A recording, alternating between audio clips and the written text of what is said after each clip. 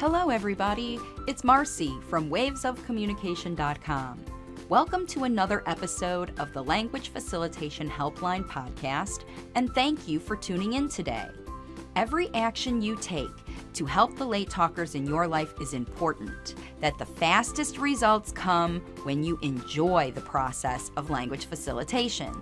I've got some strategies for you to get started with about what to do when you believe that your child has been misdiagnosed. Now, I know that misdiagnosis is going on all over the place, all over the world right now. If you have concerns about your child, maybe you're not thinking about what they need, you're just thinking about your concerns, and you're taking your child to a professional just to get some kind of diagnosis or reason about it. Now, what's happening these days is that the autism spectrum disorder diagnosis is serving two purposes. Number one, it's opening a lot of doors for providers to be able to enter families into their services. Okay, we'll give you this diagnosis, and ASD conveniently is a spectrum disorder diagnosis that is identified by observation. All you have to do is observe a child. If they meet a few things on a checklist, you've been to the training to be able to give out that diagnosis, to do the ADOS or whatever tool you're using to checklist off these kiddos. If you went to that training, then you evidently have been given the criteria to be able to dole out those diagnoses. And it doesn't matter what you have, letters behind your name or not. All you have to do is have training in the tool to see what it is. I myself have been through that same training, so I understand exactly what it is. So it's not uncommon that people are getting these diagnoses because it's real easy to get an autism diagnosis these days. In fact, you don't even have to deliver your child to a place. During the pandemic, you didn't have to do that at all. All you had to do was just sign up for a Zoom call, and then someone who had training in doing this evaluation tool would do it. So now what do? So let's say you did that and then you got this ASD diagnosis. What do? So what I've got for you is 5 things that you can do, because there are a lot of things that are out of your control.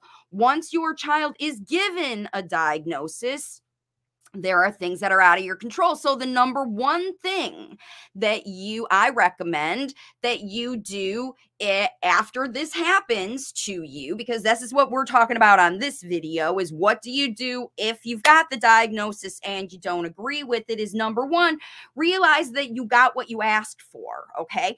You took your child to a place that does autism evaluations. And whether you knew it or not going in, that's what happened. You took your child, you chose a provider who's biased, because they obviously were not in depth listening to you about your child. They were not looking very carefully at your child, because the thing is, if you believe that your child has been misdiagnosed with autism spectrum disorder, then let's just consider the fact that you're right, okay? Because I think that's what happens when you take your child to a provider who is biased to give out the autism diagnosis.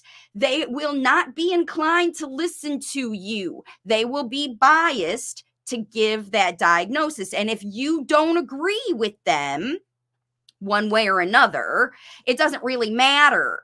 They are biased to give that diagnosis. Now, maybe they're biased by their own choosing, or maybe they're biased by their employer, because that's what happened to me. That's the whole reason that I left the system, was that when I worked in the system, it was a requirement of me, in order to get paid by that system, I had to work their way. And their way was identify red flags, things that were on those checklists. Remember, I went to all that training. So whatever I saw, one of those things that I was trained in, and I had to justify, in order to get the job, I had to show that I was trained in spotting autism. And then in order to get clients, I had to agree that every time I saw red flags, I had to refer for autism screening. So again, the bias of the evaluator is in present, not necessarily by the choice of the provider, but by the place, the circumstance that you took the child to. So you delivered your child to be analyzed by someone for the purpose of assignment into a track of learning. That, because remember, you don't take them there just to find out what's wrong. You take them there to get help. And their version of help is to classify what's wrong with your child and then put them in a track. Do they need minimal intervention? Do they need a lot of intervention? Do they need intensive intervention? Do they need just monitoring, depending on the levels of your child and where they are and all those things, right? So remember, if you aren't agreeing with those things, the first thing you have to do before you start to argue or complain or whatever, anything else, the very first thing to realize is that you asked for this, okay? You signed up. You even paid people. Potentially, you did through your tax dollars or you did through your pocketbook. You paid for this. Okay, so now you can choose when you realize that you pay for things that you can fight against and you can refuse them, or you can do what I recommend, number 2, accept. Now, you don't have to accept the diagnosis, but here's what you do have to accept. You have to accept that the diagnosis has been decided by people who believe that they are correct. They went to school, they went to training, they developed these systems based on evidence that they can show you. They're going to justify. They will justify exactly why they say what they say based on their training. Remember, they have been to training and they know what they know from their training. Now, that doesn't mean that they know your child. They know what they know, and you're not going to challenge them. And they believe, just like you believe they're wrong, they believe they're right. They believe you're wrong. Okay? So you just have to accept that when some professional goes to whatever links they go to, they plan the evaluation, they show up at your house, they do the testing, they write the report, they analyze the content, all of the stuff that they did to get paid to do that evaluation, because they got paid from somebody to show up and do this evaluation for you. And in order to get their paycheck, they have to completely justify everything they have done. So you just have to accept that that provider believes fully 100%, at least they are following the rules for their payment or they're following what they believe. But you don't know which of those is yet. You just have to accept that when you receive that report with the diagnosis, that not only has this evaluator decided what is wrong with your child, right? They will expect, based on their evaluation of your child in that report, they have some prediction of how they expect your child will behave. And it'll be there in the report. They'll tell you they expect your child to have poor attention. They expect your child because this is what they're showing in this period of time that they spent with you. Now, we don't know how long that was. That's on other videos. I talk about how you can really know if you got the right diagnosis or not. We'll talk about those here at the end. But for this video, it's very important that you understand that these evaluators' job is to predict what your child needs as far as services. And so that's why they give them the money to do these evaluations, because the system requires professionals to identify which kids go to which services. And that's what it is. Now, you signed up for your child to be involved in this system and to be benefiting from these services. So right now you have to accept that so far they have to label your child with something and they have to send them into a track based on what they believe, not based on what you believe. And that's why at the time of the evaluation, if they are not listening to you, they're just going to put their child where they think he should go and not where you think they should go. So here's what you have to do next. Okay. Number 3 is you have to reach out to the evaluator. So let's say you get this report, and a lot of times you don't get the report right away. You have to wait a long time. Sorry, I'm needing a haircut. My hair's getting bad. You have to reach out and get some more feedback from the professional. Now, you also have to realize that your child is one of many who are being evaluated, even within the same week, potentially even within the same day, by this evaluator. And after they spend their time with you, they've got to put together this long report that has to say everything they say. And very often, it is a cut and paste situation. They copy paragraphs from other reports or even potentially whole reports and just change kids' names, depending on how busy they are, depending on what's going on. If you see a report with a different child's name in that report, then you know that's what's going on, okay? They're copying and pasting, these evaluators, other kids' reports to save time and energy, because remember, they're not being paid a ton of money to do this. They're not the person. I mean, you might be paying a lot of money, but a lot of people are taking pieces of that $700 or $800 or more evaluation that you're going to. A lot of people, especially if you take them to a big clinic where they're doing it, all of that stuff is being paid for, and your evaluation cost goes to pay the electric bill. It goes to pay the person who had to bill the insurance company. A lot of it. So just that person, that evaluator, they're not making a very ton of money, and they've got to evaluate a lot of kids because after the pandemic, there are more and more and more of these kids with delays. And so there you go, right? So if you get a report that you don't believe is true, remember, that's what we're talking about on this video. You don't agree with what it says in the report. The very first thing you have to do is reach out and talk about why you disagree with the diagnosis. And this is the key here.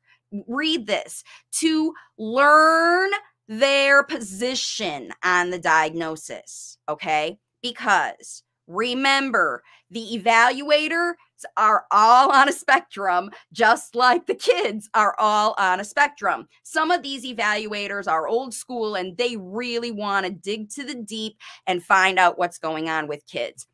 If that's kind of evaluator, you wouldn't be in this situation, okay? You got with an evaluator that's overwhelmed, that's overworked, that's got a lot on their plate, that's trying to get to see as many kids as they can because they don't get paid unless they see kids, and they get paid more money with more autism diagnoses, and they may be biased to do it. So you've got to find out where your evaluator is in the realm of all that.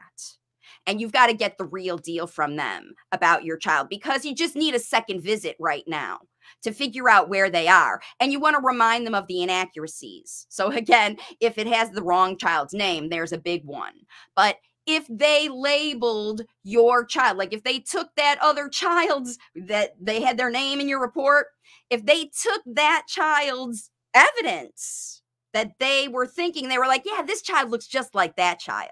Because I know a lot of kids look very similar. And when you're doing 50 evaluations every single week because you're on an evaluation team and you just keep getting kid after kid after kid after kid after kid, they all start to run together. And so the reports sort of start to run together and they all start to look the same. This could be happening to you. So you need to reach out to the evaluator and you want to find out where they stand on your child.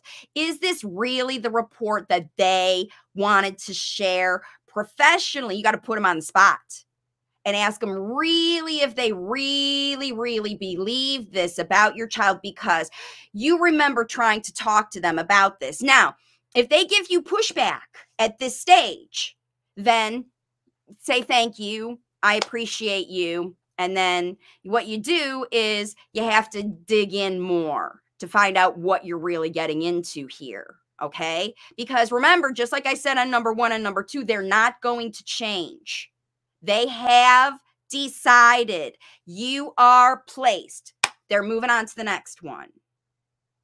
This evaluator has very little, depending on if they are actually the person that's going to be working with your child or not. And it may not be. It may not be. It may just be an evaluation team that just evals kids, right? And you want to know from the people who are going to work with your child. Okay. So that's where this one, number 4, comes into play.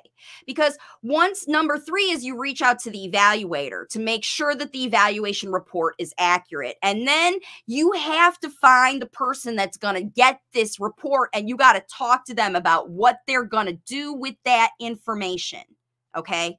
Because it's not completely accurate and you don't agree with it, and you want to make sure that whoever's going to use it understands that it's not accurate, that it doesn't completely talk about your specific child, that your child is unique, that he's not a cookie cutter. He's not like every other kid. And this general evaluation report, if it does not talk specifically about your child's unique perks and positivities, okay, then it is up to you to make sure that whoever is working with your child knows those things.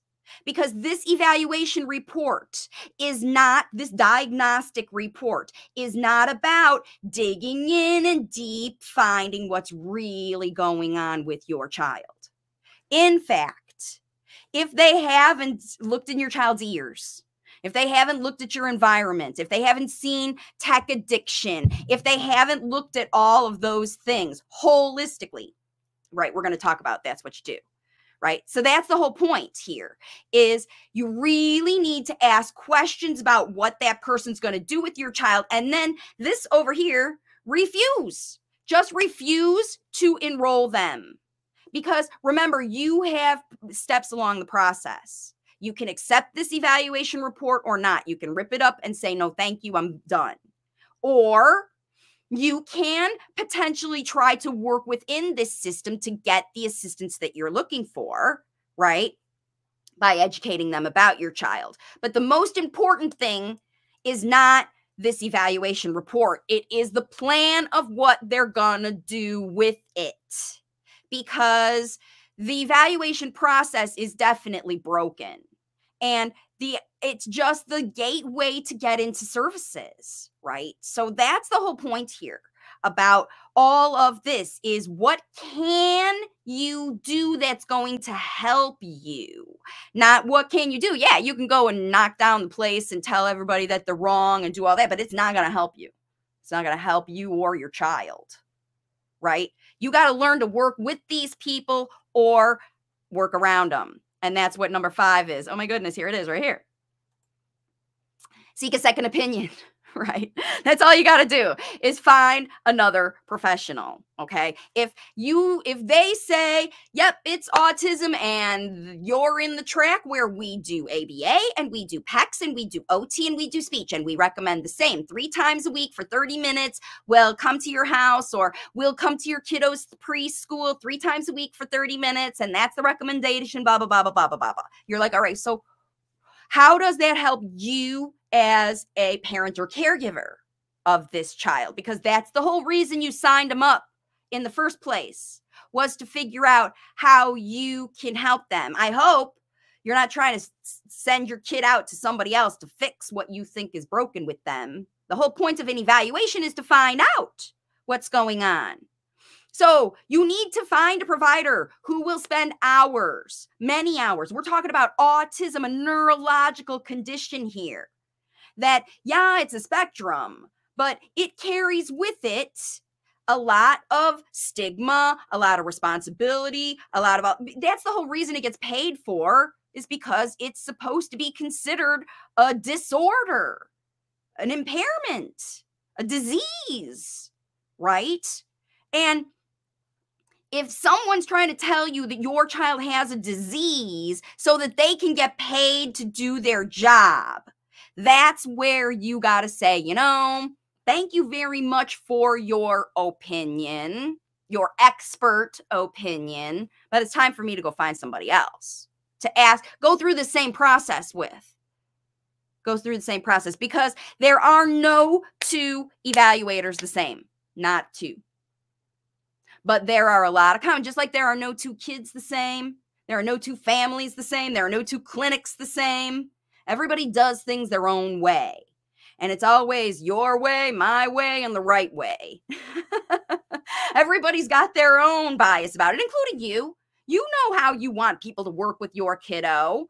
Now, it's not feasible for you to make other people be like you, but you can get information from other people to help your child yourself, you see. And this is what I'm guiding you to do on this video.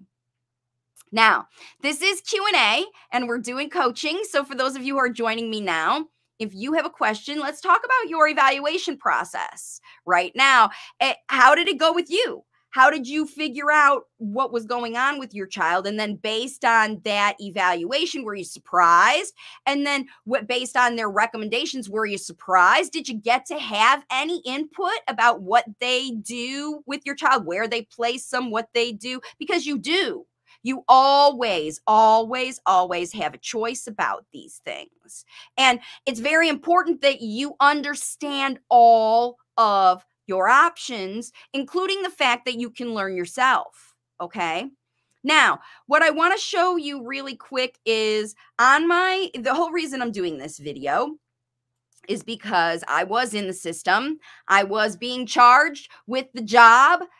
They were like, if you want to work here, you've got to do this misdiagnosis. You've got to play this misdiagnosis game. And that's the whole reason I left the whole system in general. I know that parents are better at this. And so a lot of people have found my channel because of videos like the ones I'm going to show you. And if you go just to the Waves of Communication YouTube channel and you type in the word diagnosis, or you type in the word ears, or you type in the word Einstein syndrome, or you type in the word tech use, all those things that you think might be going on instead of autism that are going on, you're going to find all the justifications about how those things get labeled as autism by people who are experts, okay? Here's one. The most common video, most popular video on my channel right now are these 5 reasons early autism diagnosis is a bad idea for late talking kids 0 to 3. Number 1, it's just because these early interventionists are not listening to parents. They're doing what they're told by their employers. And that's what's going on. Like I said, the other one is this. 5 reasons ear fluid is misdiagnosed as autism. It is super common, especially during the pandemic, for families to have been with ear fluid to be undiscovered because kids haven't gone in for regular doctor checks. And when kids go in for regular doctor checks, if they have ear issues and they have behaviors around that, like they never want anybody touching their head or they never want anybody touching anything, and the parent doesn't complain about that to the doctor and make sure, many pediatricians will skip the ear issue. They'll skip looking in the ears. If the kid's too fighting against the pediatrician, they'll fight against getting their ears checked. And many, many parents have missed. If your child is between 12 months and 3 years old and they are late talking, you must get their ears checked. It is the number 1 reason for kids to be late talking and misdiagnosed with autism. Okay. And then, because those videos are like 3 years old, I've made new ones for this year that are about ears, behaviors, and autism diagnosis, what you need to know in 2022. And it's, again, discussing about how these evaluations, the real needed evaluations to find out the true root of these problems, are not happening because everybody's leaning on this autism thing. It's just easier to see a kid on Zoom, identify those red flag behaviors, and throw out that autism diagnosis, okay? So the biggest problem with that is this real medical ear issue is not being resolved. And unless it's resolved, these kids can't hear properly and they won't learn properly. They're going to be too distracted by the ear issues to even do this, whatever behavioral ABA autism therapy you're trying to do with them, because they don't even realize that the kids can't hear. They think that they're more neurologically impaired than they are. They're assuming things about your child without evaluating them. You must Get those ears checked. That is end all be all. And then this is the last video that I want to share with you in addition to the one that you're watching now. And this is 5 tips to get the right diagnosis for late talkers so that you avoid this problem altogether. And if you already have gotten the wrong diagnosis, that video is the way to start over with a brand new professional, your second opinion, so that you're going to go through all the right steps to get the right diagnosis. Because it's true, you know, we're talking about kids that are delayed. We're talking about problem that have, you know, that are having problems. Here, CG says, good morning. Thank you for the information. Thank you for joining me. Thank you for watching, everybody. Because it's just true that the systems are breaking down more and more and more, and we're all in the middle of it, okay? And I know that there's parents out there whose kids have not had experiences, including doctor's visits to check their ears, but they haven't been out at parks. They haven't learned social skills. They haven't learned how to learn from their peers at preschool. And then they're going back to preschool cold turkey with no experience, and they've been watching YouTube videos, and they've been, who knows where they've been learning, what they've been learning from on the devices. And you do know what they've been learning in your home, right? How have you been interacting, all of that stuff? And so my guidance for all of you, regardless of the diagnosis, is it's not up to someone else to manage this process. It's really up to you. And I don't want to place extra pressure on you. I just want to remind you how powerful you are, because I know that you're looking for diagnoses and professionals and therapists, and you're asking your mom and your aunts and your grandma and everybody else because you're struggling with things, either things that your child in your life, the late talker in your life, is doing that you don't want them to do. They're having tantrums, they're using behaviors, they're doing something that is embarrassing you or worrying you about their future. Or they're not doing something that you see other kids talking and playing and interacting and learning and reading and stuff, and your kiddo's not doing those things yet. That's why you take them for these evaluations. And what I'm here to do, the whole reason I made the Waves of Communication channel, is because I know outside of you in the community, it's just the wild, wild west right now. You just don't know what you're going to get at a clinic. And you have resources to equip and empower you here on my channel that you can do. I have made workbooks for you. I've made videos for you. All you got to do is start here with the YouTube channel. Get the workbook. Start to look yourself at your situation with the late talker, and you can figure it out. Can you figure it out? Cece says, can your child's regular pediatrician check the child's ears, or should they go to an ENT? What a great thing to ask. So your child's pediatrician should be always the first, because hopefully you've got a pediatrician who knows your child and has done all their checks through their life. Now, again, during the pandemic, you might not have seen them, but you really do want to create a good relationship with your child's pediatrician, especially if they have had runny noses and ear infections and sore throats or tummy issues or things like that, that you've been using your own homeopathy, you've been changing your child's diet, you've been doing things at home yourself to work with your child's physical body. That means that you need to find a professional to help you, to guide you, a holistic professional, your pediatrician if you trust them, your chiropractor if you trust them, your homeopath if you trust them, whoever you trust to spend time with you and your late talker. Okay, it's not just a 5-minute, we've got to hold him down and look at his ears kind of thing. You want to get a medical professional who's going to listen to you, who's going to help you. And those medical professionals are going to have resources to guide you to. They're going to know an ENT who works with little kids. They're going to know an eye doctor who works with little kids, especially little kids who have big behaviors or kids who are on the autism spectrum, things like that.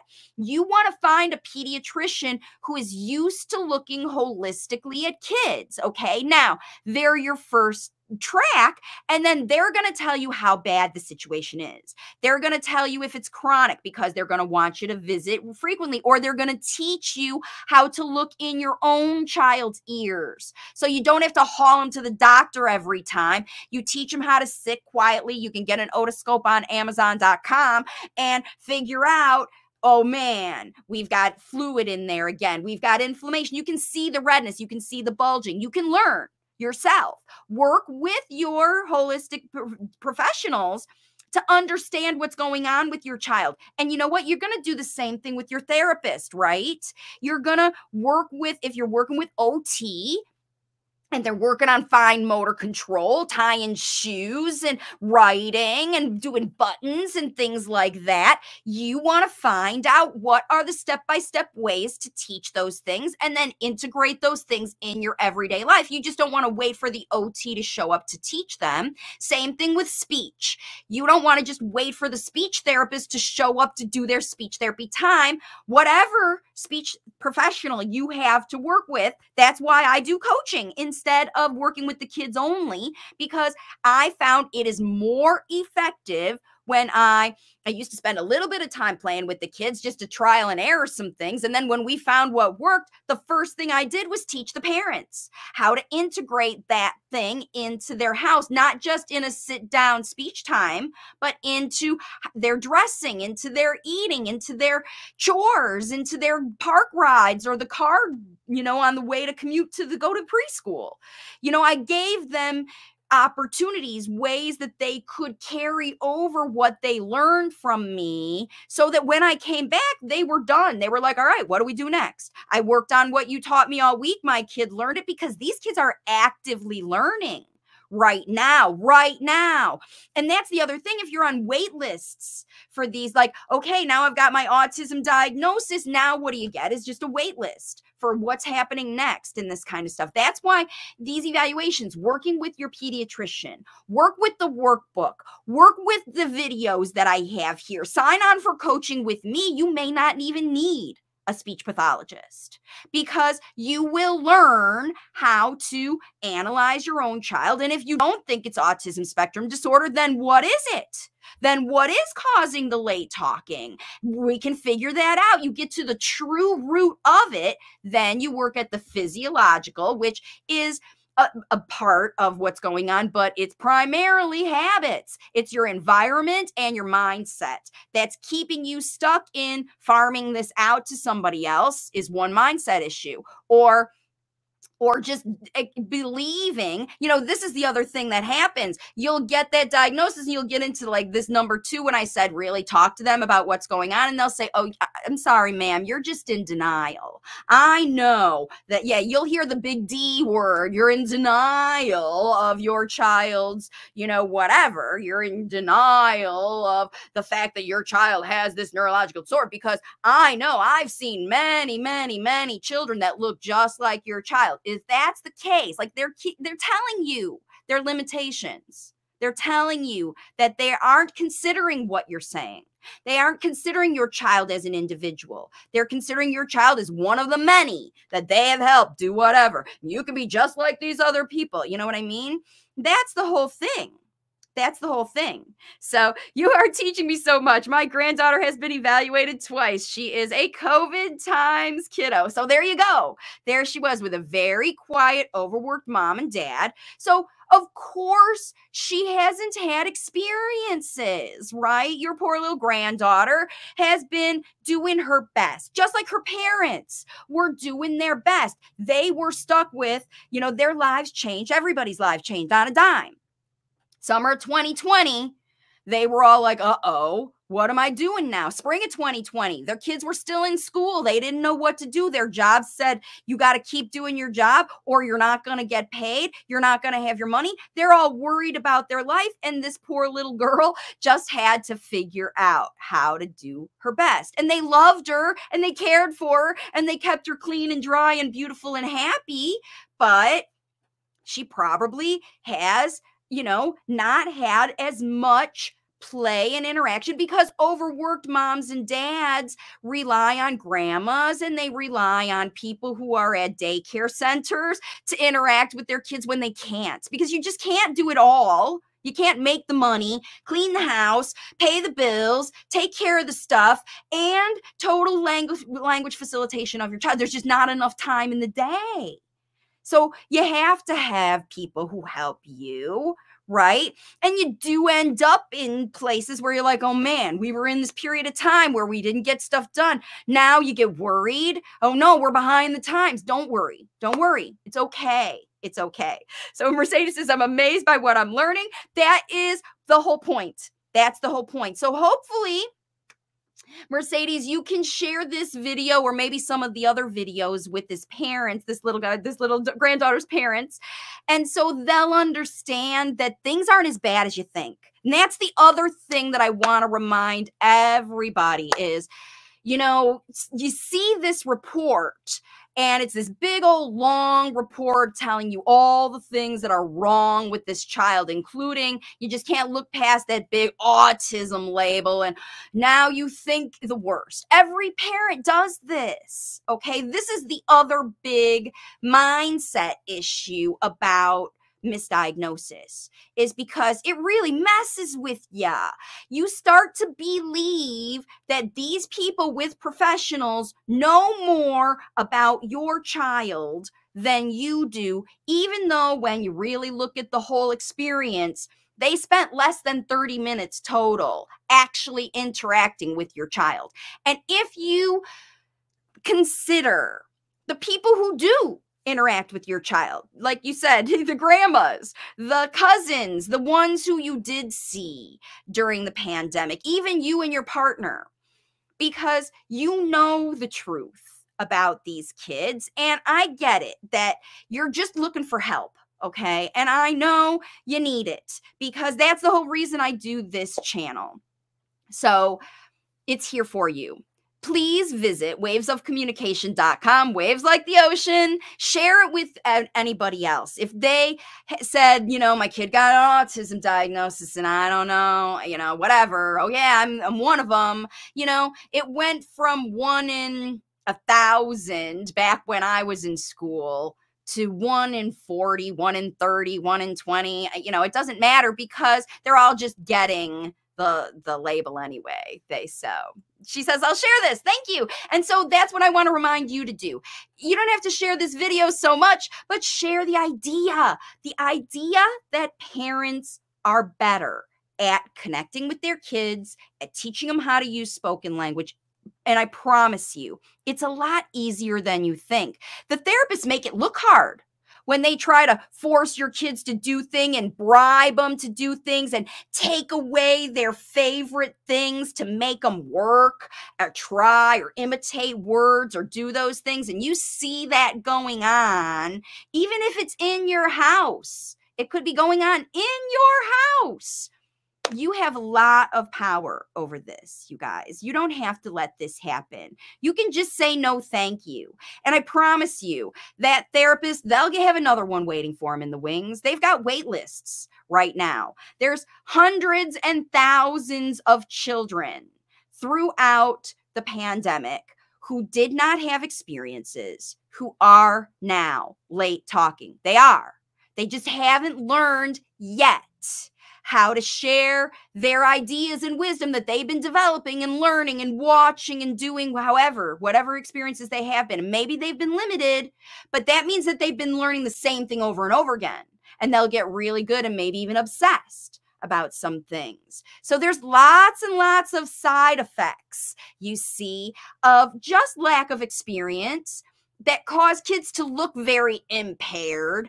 And they're not impaired at all. They're just doing things out of habit, and habits are not always too easy to change, but it is easy when you start from the beginning. You take it step by step. You understand what's useful and what's not. And then the thing is, what's great about this whole situation is that when you start to introduce new, exciting experiences that resonate and connect with what you know the late talker loves. You start to open the doors that have been closed through the pandemic.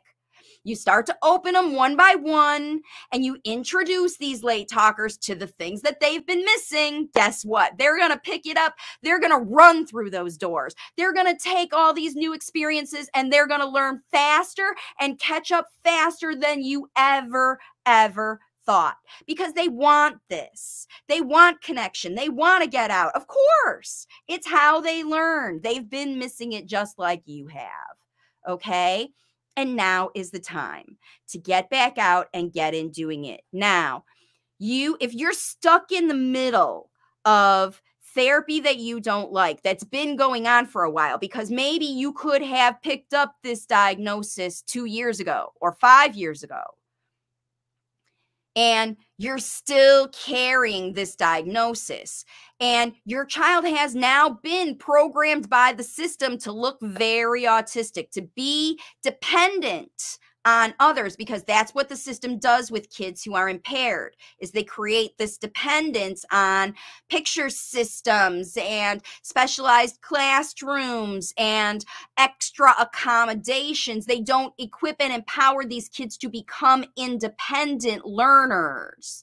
They expect them to be programmed to learn what is taught to them on the teacher's schedule and not on the child's schedule. And many of these late talkers are faster learners than the system allows. And that's what a lot of parents learned during the pandemic, was if they had kids who were in those systems and they had gotten these diagnoses a long time ago, when they were gone from the schools and they worked with My Strategies and they developed their own plan that connected their child with things their child wanted to learn in their house, because it made more sense. They weren't at the school teaching them things they need to learn for school. They were teaching them things they need to learn for home, things that help their lives be successful in the house. Then suddenly those kids went back to school and they learned how to be successful in the school faster. They met their IEP goals faster, even without the school. Why? Because their parents got functional. They didn't get systemic and we got to teach this and they got to meet this criteria before we can introduce something new, the scaffolding business where you've got to learn this before we can teach this. They just taught what the child wanted, even above what they thought the child could do. And surprise, the Chads picked it up. They did, because their parents connected with them to realize what they wanted to learn. And when you empower a child to learn how they want, then guess what? You can negotiate with them to learn what they need, to take on the responsibility you need them to do, because we're not raising babies to grow up to be dependent babies. We're raising adults from children to grow up to be them. And these early diagnoses take that away. They just take it away from you. They take away natural, functional independence by pigeonholing your child into one of these programs that teach them these systematic things that they want them to memorize and prove on tests and stuff. The way I help parents is I teach you how to help your child be successful in that school without extra stuff. If they need to listen to rules, you got to make rules at home. If they need to follow a schedule, you got to make a schedule at home. If they need special equipment and clothing to wear to go to school, you've got to prep them to be able to wear that clothing and be prepared so that they don't give the teacher a hard time. Right? You want them to go to that school. That's the expectation of the school. It's up to you as a parent to get those kids prepared, because all they get is on the job training at the school, and they're constantly testing them there to see, are they doing it? Are they good? Are they still in this criteria, or can we move them up? That's the only way, once you're in the system, to be able to get out of this programmed learning. Your child has to demonstrate that they can do things that the school's not teaching them. And I know that sounds really wild and crazy, but that's what happens to kids who get misdiagnosed. Now it's up to the parent to prove to the school that the child is actually less impaired than they think they are. Okay. And if it's been going on for years and years and years, you've got a big job for you. That is why I made my workbook for you to create data about your process. And when you say, all right, I know that's what you're doing there, I'm just going to say, no, thank you. Take a break, do it over summer, do it on your spring break, prove to yourself. It doesn't take long for you to create a plan that your child will love, because you're not trying to teach them stuff that other people want them to learn. You're teaching them stuff that they want to learn. You're proving to them that you are capable of teaching them what they need, and then they trust you and they'll learn everything from you. But when you are in a position of forcing, making, doing, creating, programming, these programs we run in ABA, when you're in the mindset of I'm programming my child, then you've lost the idea, the whole idea. These kids aren't going to do anything unless they want to do it. They're not going to do it when you say. They're going to do it when they want. End of. It doesn't matter if they're 2 or if they're 22 or anywhere in between. That's the real thing you need to know about all of this. Diagnosing a kid, putting them in a program, none of it matters unless that child is motivated to improve their own skills, their own development, to strive to do their own thing. That's your job as a parent and caregiver, is to do your best with at least 2 to 3 hours. All you need is 2 to 3 hours every day to connect with it in total, not in one chunk either. So it doesn't matter if you're busy parents who are working from home and you got your kids and you got 6 of them at home all day. You can figure out, you're interacting with them. You're telling them to do stuff. You're getting them food. You're getting them dressed. You're getting them clothed. You're keeping them safe. Through those things alone, you can prove to the late talker that you are equipped to teach them everything they need. And then when you find out, okay, I can't teach them algebra. Okay, I can't teach them piano. Okay, I can't teach them karate. Then you explain to them, I know you want me to teach you karate or piano or whatever, but I'm not good enough, but I'm going to find a teacher for you. And I'm going to find one that I trust that's going to teach you what you need to be successful in your life. I'm going to find a teacher that's going to teach you to read and write and do the things that you want the best way, because I'm not good at that, right? We're all not good at things. And when you realize for yourself, what can you do? That's what this video is all about. Then that's where you start. And once you start and you see progress, then you prove it to yourself, and you don't need anybody to give you any kind of diagnosis. It's easy to say no, thank you. It's easy to say no, thank you when you prove to yourself that you can do it better, right? And that's the whole point here of my Waves of Communication channel. So that's it for now. This is a big lecture about diagnosis and what it means and what it does for you or what it doesn't do for you. And I hope it gave you a lot to think about, okay? Thanks for tuning in today. With a whole range of Waves of Communication resources, from free content to customized coaching, you now have access to everything you need to elevate spoken language to infinite success. You are welcome to get your journey started with my 11-week language facilitation journey to speech workbook. This tool is helping parents worldwide create nonstop language facilitation opportunities that elevate spoken language beyond even their own expectations. You can access this workbook and all of the language facilitation resources on my website, wavesofcommunication.com.